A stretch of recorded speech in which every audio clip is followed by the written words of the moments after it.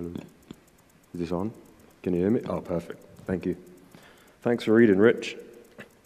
As Claire said, my name is Darren from the Boathouse Church. I'm a ministry trainee there, just down the road from you guys. And yeah, really blessed to be here to share the word with you guys today.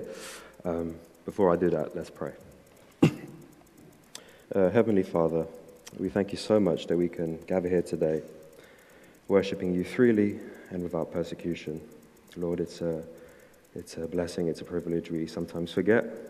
Please forgive us, Lord. And when we have these opportunities on a Sunday or not on a Sunday, to just rejoice and make the most of it, sharing your word. Be with us now, Lord. Please still our hearts, our minds. Be with me as I share the word. May we be attentive. And you here, Lord, are working. We give thanks, Lord, in your name. Amen.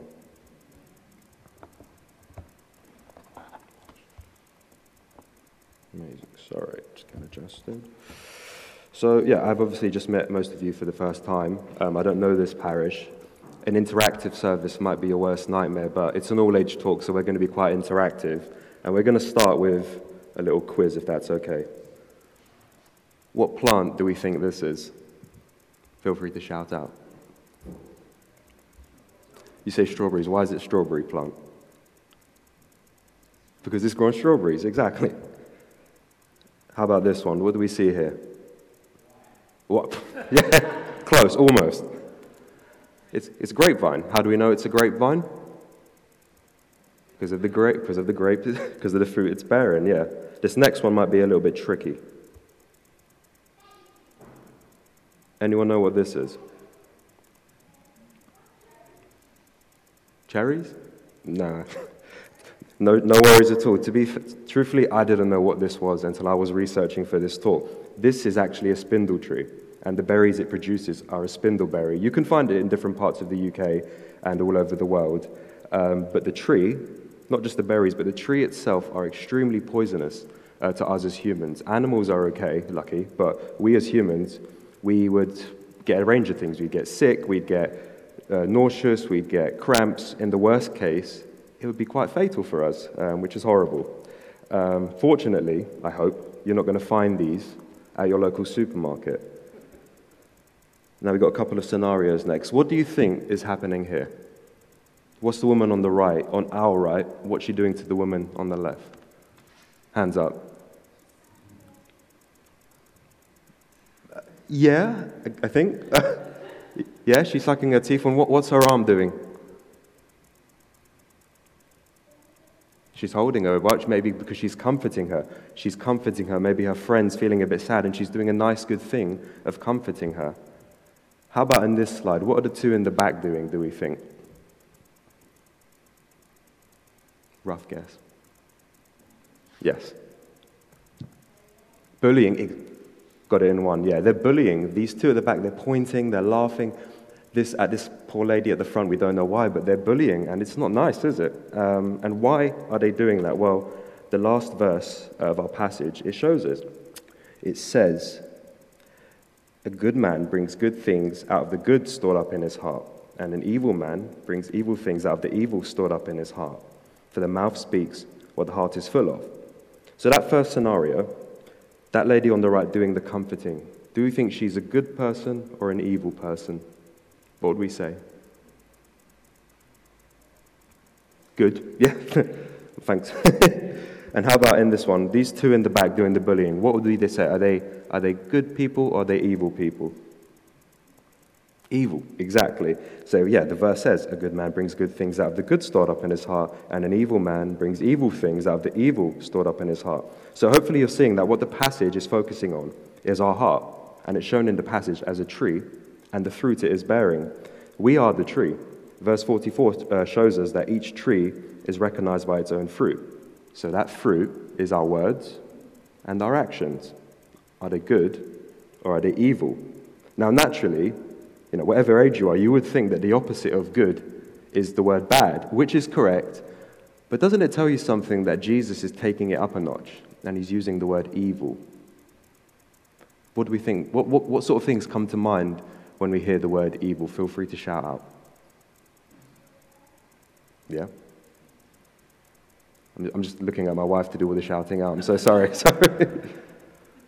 The devil, yeah, exactly. We think of these kind of things. We think of things of the devil. We think of things that are horrible, unkind, hateful. So I really think it shows something that the fact Jesus uses this word here in his sermon, it shows how seriously he looks upon these things, these actions, these words that are hateful, horrible, and so on. They're evil.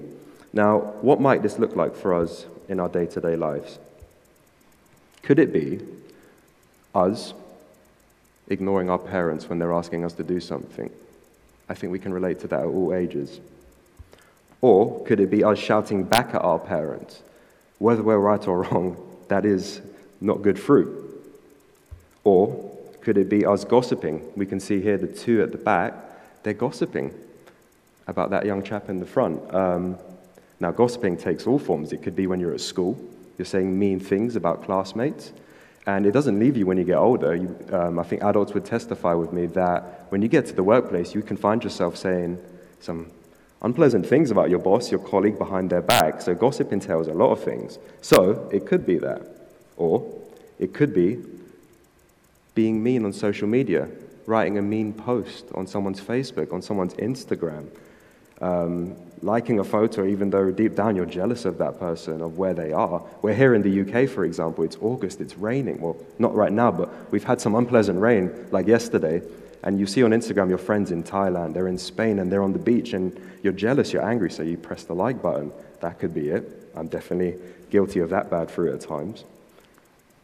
It could be using bad words, swearing, foul language, mean words, or it could be rejoicing when someone we don't like is suffering or they're failing. That could be internal rejoicing or external rejoicing. Or it could be being grumpy when someone we don't like is succeeding. I hope that picture sort of shows it, but that's what I was going for. Or it could be seeking the center of attention in all situations. And finally, it could be turning our backs on God for whatever reason, but mostly pride, thinking we can do it on our own. As you can see, he's turning away from the cross, this man. It could really be anything. What an evil heart can do has no limits, and I really think it's important for us to know this. But it's important for us to know that we need a heart change. Most importantly, as sinners, we cannot do that ourselves. What do you think happens if we try to change our hearts by our own doing? It doesn't stick. It won't stick. It's only very short term, right? If you look again with me at verses 43 and 44 in the passage, it says, "No good tree bears bad fruit, nor does a bad tree bear good fruit. People do not pick figs from thorn bushes, or grapes from briars." So to illustrate, and I hope this goes well, here we have the spindleberries from earlier. I put if they weren't so poisonous, I would have treated you to the real thing and I would have brought them here for my illustration, but you've got a cardboard cutout for now. So you have the spindleberries here, and in here you have some fresh grapes and some fresh strawberries. These are not poisonous. These are our favorite fruits, right? So, taking the grapes first. What do you think happens if I take these spindleberries and try to put these fresh, clean grapes on? What do you think happens? Yeah, hand up. I'm sorry? They turn poisonous, exactly. They're not going to thrive as the natural grapes they are. I'm sorry, I don't know your name, so I keep saying hand up. What about if we try it with strawberries? We try the same with strawberries and we just stick them on. What do we think happens to the fresh strawberries? Same thing, exactly. They just rot and fall off. Sticking them over the spindleberries, it's only a very short-term solution. And in the end, the spindleberries, this poisonous berries, formed by this poisonous tree, they'll just reappear and thrive, and the tree carries on as it naturally does. And the point is that the same goes for us. If we try to just stick a good deed, say the random urge to be kind to your neighbor, if we just try to stick that over our hearts, well, our natural hearts eventually, they will thrive again, won't they? They will show them true selves. We will turn back to doing sinful deeds. As Rich read for us at the end of verse 45, it says, "For the mouth speaks what the heart is full of." So if we want strawberries, if we want our hearts to be strawberries instead of spindleberries, we need to first dig up the spindle tree, and we need to plant a strawberry one. In other words, what the point is that if we want to do good, we need new hearts.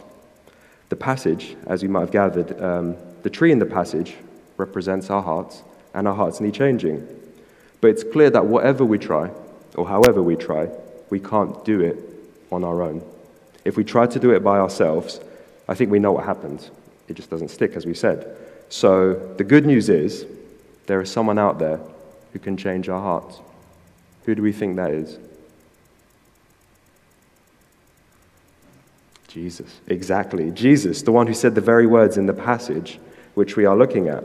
And he's the only one who can really say these words because he is God. He is God the Son. He is the only one who lived a perfect, sinless, and very good life. And he's the only one with the real power to change our hearts. And how does he do that? He does it through the cross.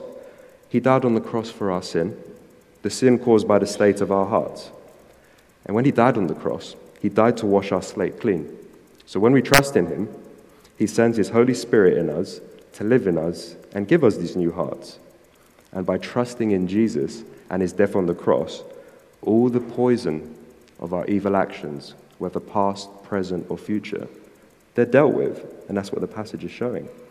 But a verse that helpfully illustrates this is 2 Corinthians 5:17. Paul writes, "Therefore, if anyone is in Christ, that person is a new creation.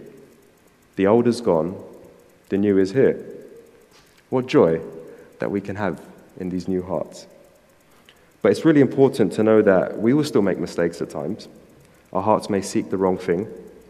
We may find ourselves shouting back at our parents, seeking the limelight, being mean on social media, gossiping about our boss. These mistakes can happen again because we're not yet perfect. We're perfect when we're with Jesus again. But we don't need to fear because, again, we have the cross. The cross is where God gave his son Jesus to die on for our sins. And he's given us his Holy Spirit to help us and our hearts today. And God sees us with the new hearts which we've been given. Praise him. He's not seeing us with our old evil hearts. And what great news that is. What great encouragement that we can take going forward.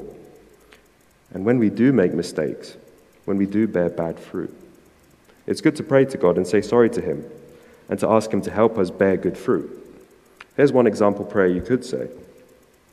You could say, if it comes up, Heavenly Father, I'm sorry for the mistake I have just made. I thank you for your love and forgiveness and for the heart that you have given me, the new heart that you have given me. Please help me, Lord, to keep my heart pure and strong, to bear good fruit and to serve you. Amen. Again, just an example prayer, but those themes, it's really good to just be praying on those sorts of things, asking God for forgiveness daily, giving thanks for his love, the cross, the gospel, and just longing for that day when we're with him again, when all things are made new, perfect, and wholly good. Come, Lord Jesus, we pray. Let me close in prayer. Heavenly Father, Lord, we thank you so much for your word. We thank you for Jesus' words here in Luke's gospel. Lord, may we be encouraged by the new hearts we've been given.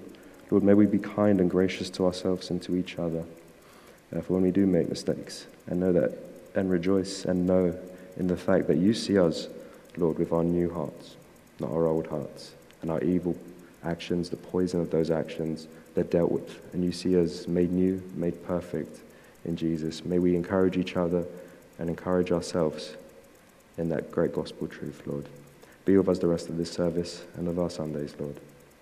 In your name we pray. Amen.